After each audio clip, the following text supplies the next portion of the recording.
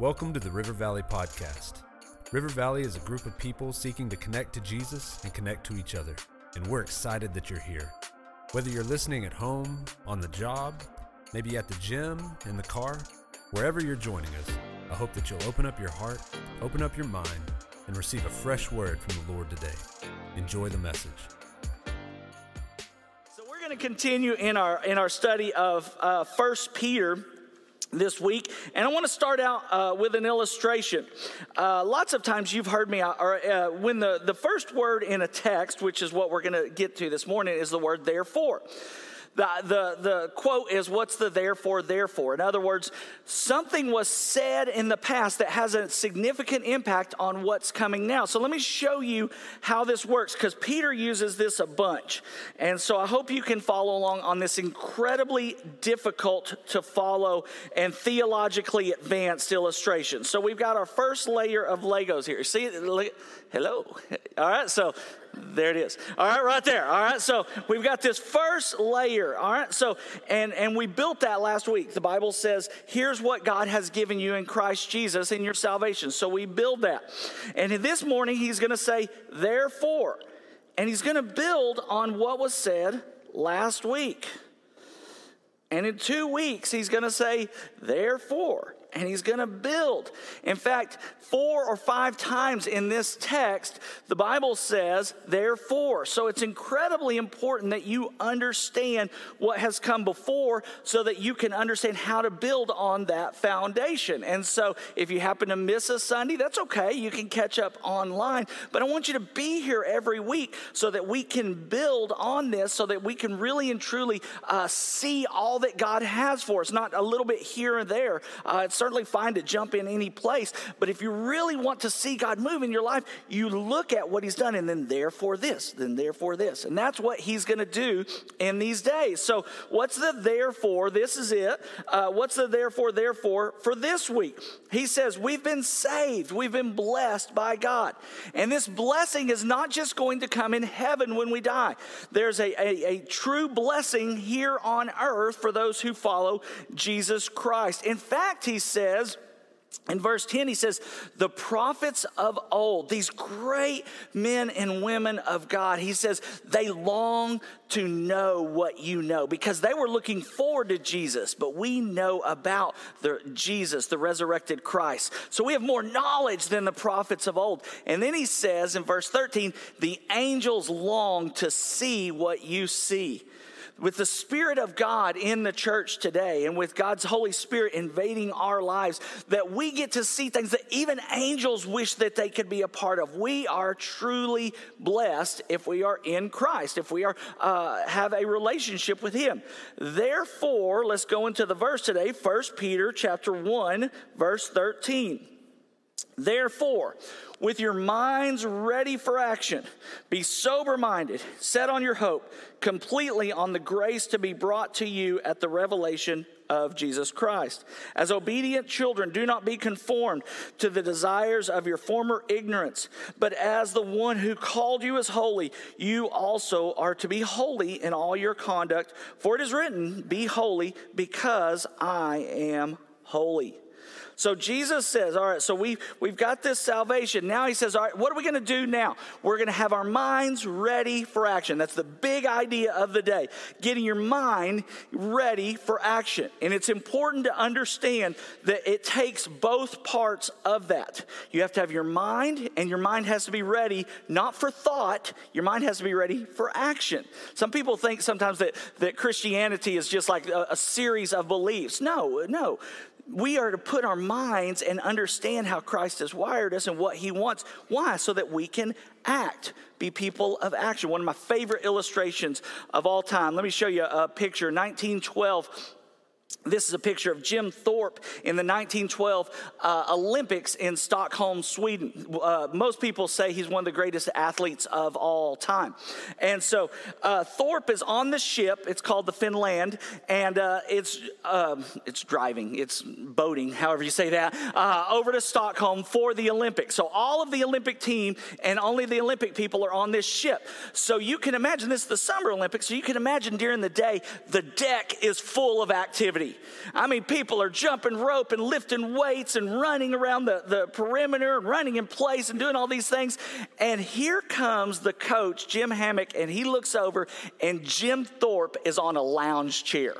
Everybody else is, just killing it physically. And he's like, Jim Thorpe, what are you doing? We are working out. We have got the Olympics to go. And Jim Thorpe looks up with a smile and says, Coach, I just saw myself jump 23 feet, 8 inches in the long jump so that I could win the decathlon. Now, he went on to do just that. He went on to win both the pentathlon, 5 events, and the decathlon, and in such fashion that 7 of the 10 events in the decathlon, he actually won first. Usually you're really good at some of them, and then you just do decent in the others, and your points add up. But he was dominant in all of them, so much so that the last day, this picture right here, the last day of the decathlon, what happened was one of the other athletes stole his shoes. And so Jim Thorpe had no shoes, so he found not a pair of shoes, one shoe in the trash, and it fit. So he had one shoe. He found another one of his teammates, and they loaned him another shoe, but it was too big for him, so he had to wear 3 or 4 pairs of socks to kind of do that, and he went on to win the decathlon. Now, surely there was a lot more at stake than him just thinking through individually and mind looking at him winning the different events, but I bet you it's part of it. He had his mind ready for action. And so that's what the Bible is teaching us today. Now, you and I are going to think about, here's a fun thing to talk about. Basically, our pastor is going to show us how to gossip over lunch. All right, so here's what we do. All right, so there's two extremes on this. You know some people that love action without mind. They are impulsive. They are just, they just go out. But it leads to a lot of wasted energy and time. You also know people that are a lot of thought but no action. My counselor one time said that her husband was redoing the bathroom, and her husband was an accountant, so he had a spreadsheet for everything. She said he knew exactly what supplies they needed, exactly where you could get the best deal, whether that was Lowe's or Home Depot or McCoy's, and he knew exactly the things that he would have to buy, and he had a spreadsheet, and he had spreadsheeted himself to death. She said he knew exactly what needed to happen, but the bathroom was still ugly. And so she went in one day and she said, when are we going to start on this bathroom? He goes, I just got to run a few more calculations. She said, have you pulled the permits? He was like, yeah, but I've got to work on this spreadsheet some. She says she took a giant hammer and she went wham, wham, wham, and hit holes in the wall because it forced him to start because he was going to think about it too long. Some of us are that way. We are aim people. And the Bible says we ought to aim, then fire. Get your minds ready for action.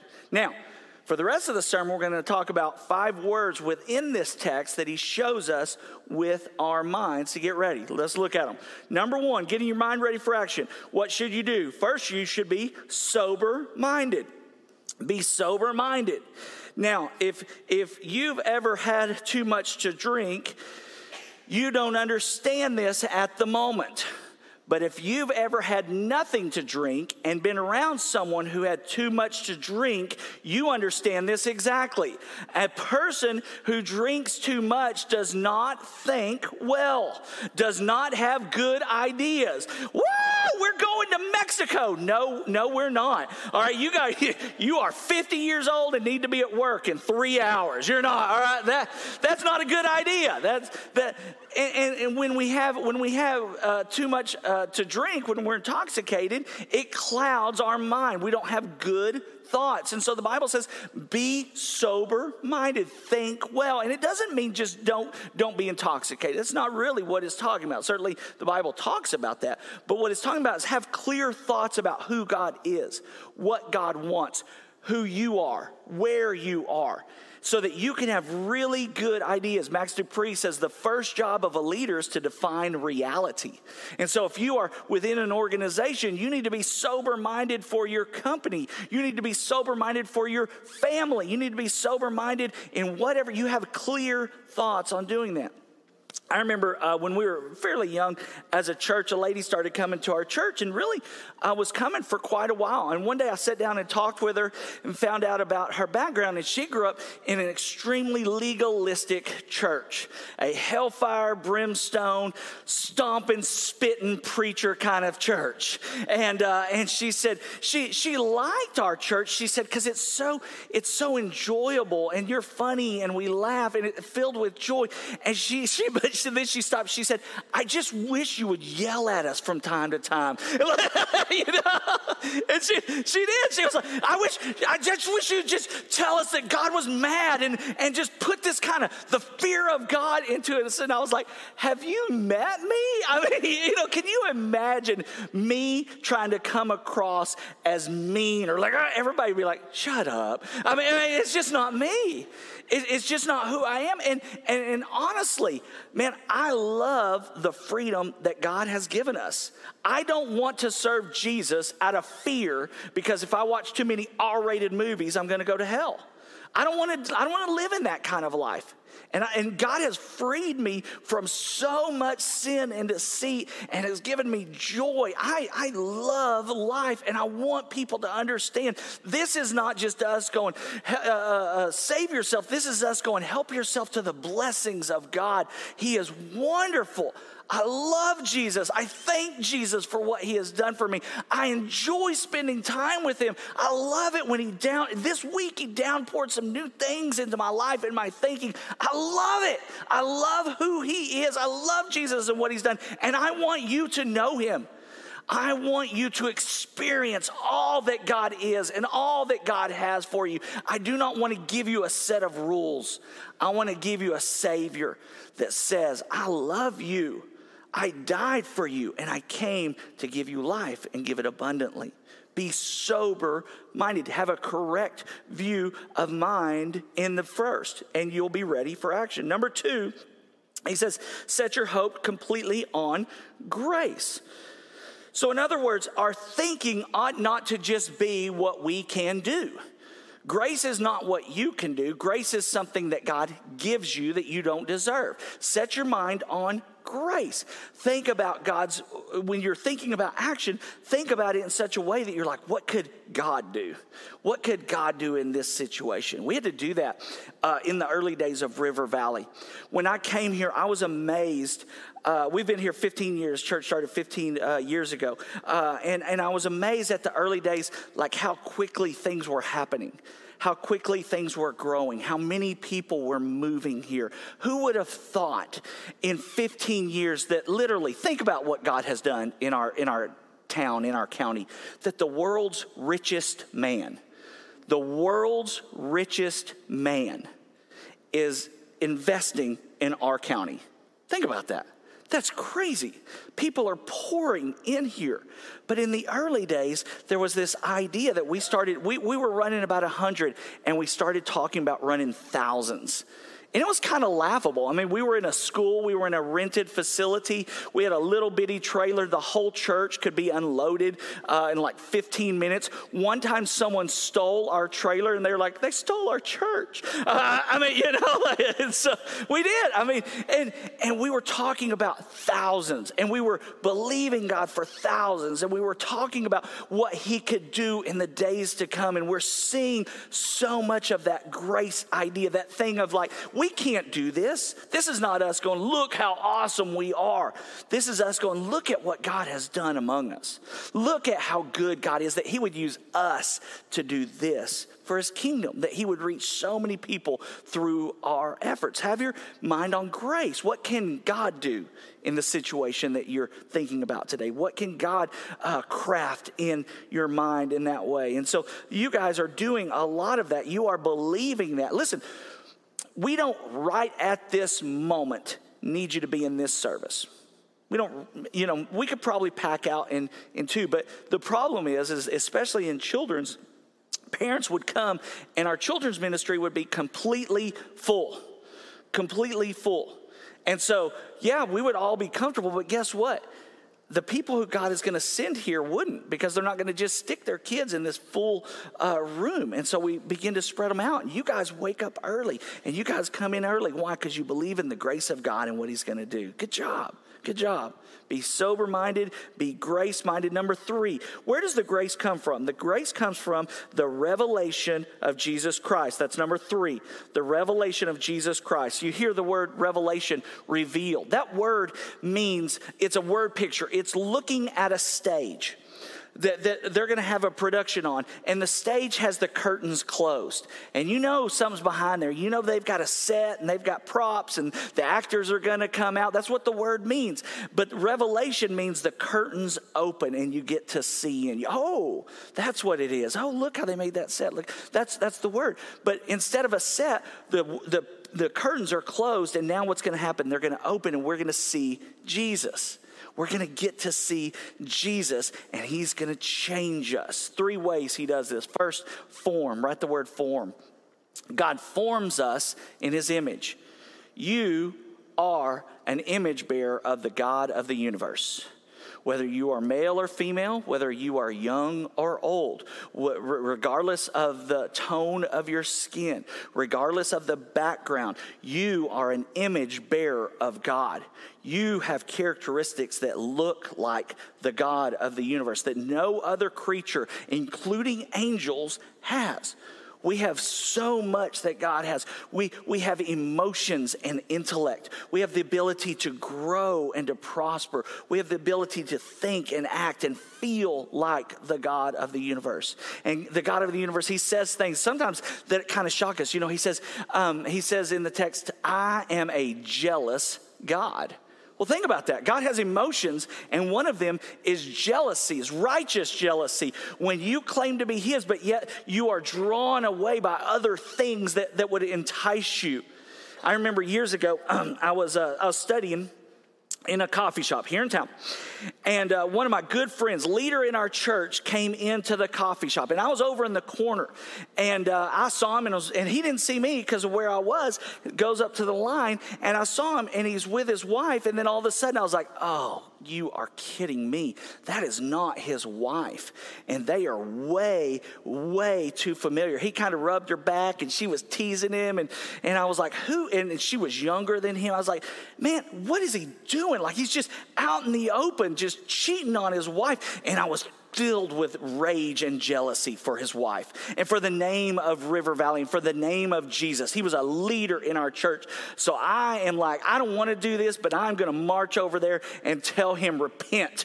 And so I walk over there, and when I see him, I expect him to be like, oh no, you know, when you know how you are when you get busted by your pastor, that kind of thing, right? But it doesn't happen. Instead, he gets all glowy-eyed and he goes, hey, Cody, I want to introduce you to my sister.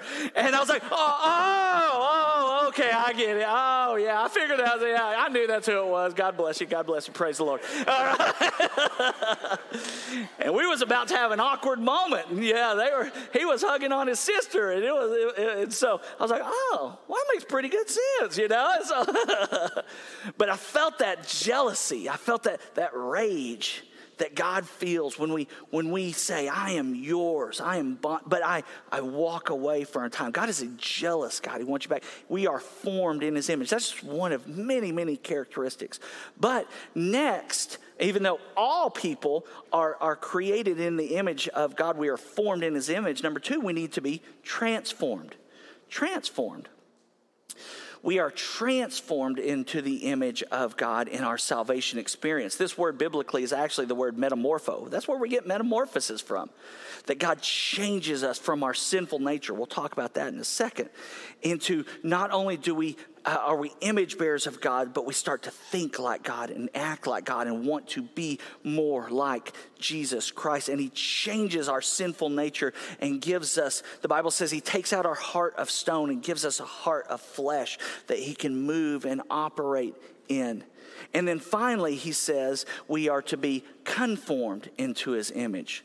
So we are formed in his image. We are transformed into his likeness. Now we need to be conformed into his image. This is a daily process of growth. This is us learning how to, it says in the book that we're just going to, or in the text that we're just going to read. Don't be conformed to our old desires, but we need to be conformed to our new person of Jesus Christ, where we walk like Jesus, talk like Jesus, act like Jesus, think like Jesus. This word is the word schema. It's where we get the word schematic from. A schematic is a draw, like a blueprint, but usually we use the word schematic when we're talking about electronics, where this, here's where the power comes in and it goes to these fuses and does this. That's what a schema is. God is drawing a schematic of your life, and he's saying, I've got a blueprint for you. I've got plans for you. I want you to become more like Jesus. I want you to plug in here, and I want you to use that for the glory of God here. And he's got a plan for your life, and we're conformed daily to that image. How do all of these happen? The revelation of Jesus Christ. The only way to do this is not learn the rules. The only way to do this is to connect with Jesus, to learn who Jesus is, to find him, let him show you, and then he changes you little by little. He changes you greatly in transformation, little by little, in conforming every single day. That's the only way to do it. The revelation of Jesus Christ. That's what we teach you in our connections class. Let me show you this slide. If you don't have a group yet, it's not too late. We started last Sunday, but it's not too late for you to come to our connections class. 5 o'clock, right in this room, and we're going to teach you how to connect with Jesus. Little by little, moment by moment. We're going to teach you how to pray. We're going to teach you how to worship. We're going to teach you how to connect in these ways, and it will make such a difference in your life. We'll show you how to connect with Jesus, and then guess what Jesus does? He changes you. You begin to be conformed into his image. Number 4, he says we need to understand and don't be conformed to the desires of our former ignorance. Your former desires. You need to understand when you are thinking and getting your mind ready for action that part of what you are doing is understanding how your mind and life works and what are the things that will set you aside in the kingdom of God. What are the things that will take you off track? What are the ways that you have a propensity to sin against God? You have these. You probably, if you have children, you can really identify your children's former desires. I mean, even though they are hopefully saved, there are things that they need to watch and to continually keep in front of them so that they don't go away from God. All of us have these. What are your favorite sins? This is a good way to think it. The sins that you go back to time and time again. You go to when you're excited. You go to when you're stressed. You go to when whatever it is. What are your sins that are your former way of life? And we need to be careful. I call it, think about putting yourself in a cell, putting yourself where you can't get to those things. You need to set personal boundaries for yourself in those areas. Now, we don't set those boundaries for everyone because some people don't struggle in those things. Boundaries are, we get away from the sin a good bit, so I don't even go over here. So, a former alcoholic is probably not going to go to a lot of bars, right? He or she is not going to go to a lot of places, especially when they're becoming sober, where there's alcohol being consumed, because they know it's not wrong to be there. It's not wrong to be around those people, but it's one step closer for them to being tempted, so they're going to be sinning. So they're not going to do those things. They're going to put some distance in their life, and they're going to start being around people that don't sin in that way. Those type of things. So you and I need to understand, what do I do? How do I act? And what do I need to make on boundaries so that I'm not conformed to the image of God? And listen, it says it very clearly in the text. Don't be one of those people who says everybody's doing it.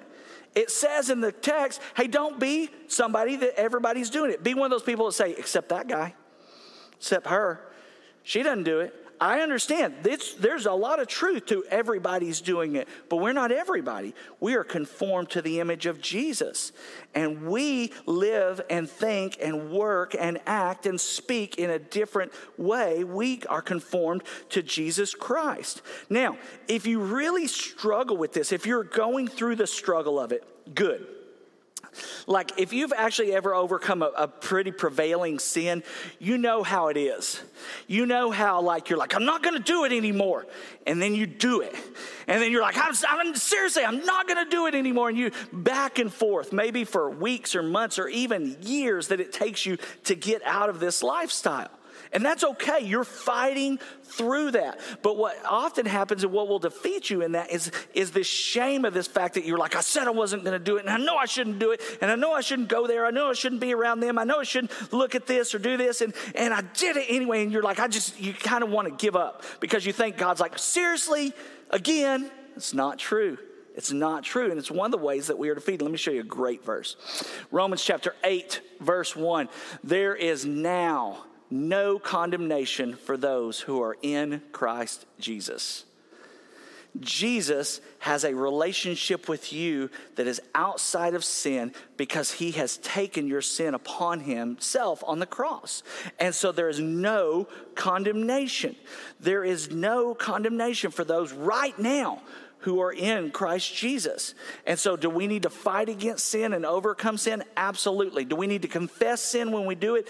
Absolutely. But when we go to Christ and we confess sin, there is no condemnation. It is one of the most freeing things in the world where you are at least on the road to maturity. When you sin, you run towards Jesus instead of hide from him. There's a real mark of maturity for the person who's like, oh, I did it again. Jesus, I need to tell you something. As opposed to, no, it's fine, and kind of avoid it. There's a real maturity in that because they believe there's no condemnation and they feel the love and the grace and the forgiveness. If you are struggling with prevailing sin, the whole chapter of Romans 8 is fantastic. It's fantastic for you. So whatever it is that you are struggling with individually, if you have some prevailing sins in your life, I really recommend Romans chapter 8. Just really take through it, digest it slowly. There's so much good to say about this is what the law does. The law just highlights sin. Saying don't sin or don't do a specific act, that doesn't get us to not do it. That just highlights that we shouldn't do it. This week, my neighbor directly across there, it's just a lot. He put up, they cleared the lot years ago, and then they didn't do anything with it. And so it's now overgrown with weeds and everything. And this week he put up 4 no trespassing signs, like all facing my property. And I've never once seen anyone on his lot in probably 8 years. Not one single time have I gone up there, has the other neighbors that I know go up there, has anyone ever been on his lot? And he put up 4 trespassing signs, and I immediately thought, I wonder what's up there. Yeah. Immediately. It was wrong to trespass before, but since it said it, now I'm like, I want to real bad. I want to be a trespasser. That's what the law does. And we see that. We see that it's highlighted, but only the Spirit of God can help us to forgive. So we need to get our minds right, and we need to understand this is the sin that is prevalent in my life. This is how I do it. This is when I do it. This is where I do it. This is who I'm around. This is who I'm not around. This is the time of day, all of those things, and we begin to understand this is how God is going to use me to overcome this sin. The last thing, we need to get our minds right by being holy because Jesus, God, is holy. Be holy, he says, because I am holy. Now, we normally think of holiness as not sinning, and certainly that is a part of it. God is above. The holiness is this idea of that God is above sin, that there's no sin in Christ's life. He has been tempted, the Bible says, in every way, but was without sin. God is perfect and without sin. But that's really what we talked about in the last point of don't go back to your former desires. This part is talking about not just not sinning, but doing what God wants you to do in the glory of God. He says, do it, be holy in all your conduct. Be holy in everything. Not just not sinning in everything, but doing right in everything. By being set apart, by being like a holy God, that we are doing things for the kingdom of God. So Ben mentioned the very first one that you have the availability to, which is next weekend, is to be baptized. The very first thing that Christ asks you to do upon your salvation, which is freely given, but then he says, okay, now let's show the world, is to be baptized. And so we want you to be holy. It's the very first act of holiness. We want you to be holy because God is holy. Jesus was baptized. Jesus showed the world who God was through that picture. And so it's just one of now a lifetime of things that God wants you to do, to walk forward, to serve in your church, to even little things along the way, little conversations that you're supposed to have with that person at work, or ways that you encourage your spouse when sometimes you've developed a habit of kind of being derogatory to them. Just a million things. Be holy. Do good things in all your conduct. Every single area of your life is holy. Why? Because God is holy. Jesus is without sin. The moment that we start feeling like we've done pretty well and we compare ourselves to a holy God, that's the moment that we understand, I am utterly sinful. I have transgressed against God. I have trespassed where I should not go. I have done what I should not do. I have said and thought what I should not. I have offended a holy God. That's why Jesus came. He gave his holiness for us. It's the great transfer. We let him take away our sin, and we take his holiness in our salvation experience. There is no condemnation for those who are in Christ Jesus. So, are you holy? Are you condemned? Which one is it? There's only two. Let's make sure that we are, as our Savior is, that we are holy. Let's pray.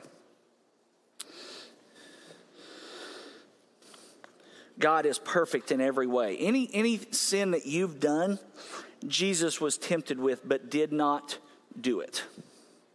Every single one. But we have. I mean, from the beginning ones where we disobeyed our parents and, learned our first cuss word in school. Those are the early ones. To now, most of us, we're adults. And how often and how horribly do we sin? And when you compare that to perfection, to the holiness of God, to the never-sinning nature, we see, God, I can't measure up. Even if I were perfect from this place out, from this time forward, I still have a lifetime before this of sinning. Let God give you the righteousness, the holiness of Jesus Christ. Take away your sin. It's the great transfer. Take my sin, and therefore the condemnation that I deserve because of my sin, Jesus. And give me, please, your holiness. Through the cross, through Jesus dying on the cross, through his resurrection, through the great transfer. That you say, Jesus, I want you to not just take away my sin, but I want you to guide my life. You get to say what I do, where I go. I want to be conformed to your image. I want to be transformed by your power. Right now, you can reach out to Jesus and you can ask him for just that. Jesus, please take away my sin. Jesus, thank you for taking my condemnation when I deserved it. And right where you are today, ask Christ to give you his righteousness, his holiness in place. When you do that, believing that Jesus was crucified on the cross, that he was buried in the tomb, that he was resurrected, then you will have eternal life. You will have abundant life here on earth, eternal life in heaven. Now, for those of us who are believers today, we need our minds ready for action. We need to be sober-minded. The obvious application is don't be drunk.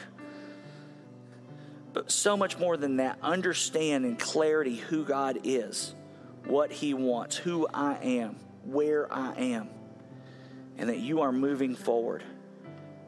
God, help us to be holy. Help us to be set apart for the things. Help us to not go back into the temptations of our past, but help us to move forward in victory over them. We trust you in those, Jesus. And God, I want to pray a special blessing today for those who are here in our missionary service. They've moved out of where is comfortable or easy so that others may hear the gospel of Jesus Christ. God, help them to understand how important what they are doing is and how meaningful it is in the kingdom of God. We love you, Jesus, and we praise you. Amen.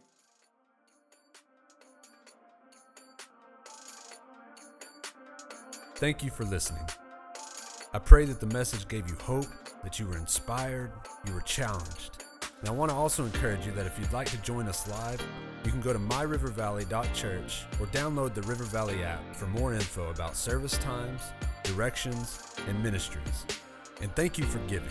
Your generosity and how you serve as our church family is so important to us.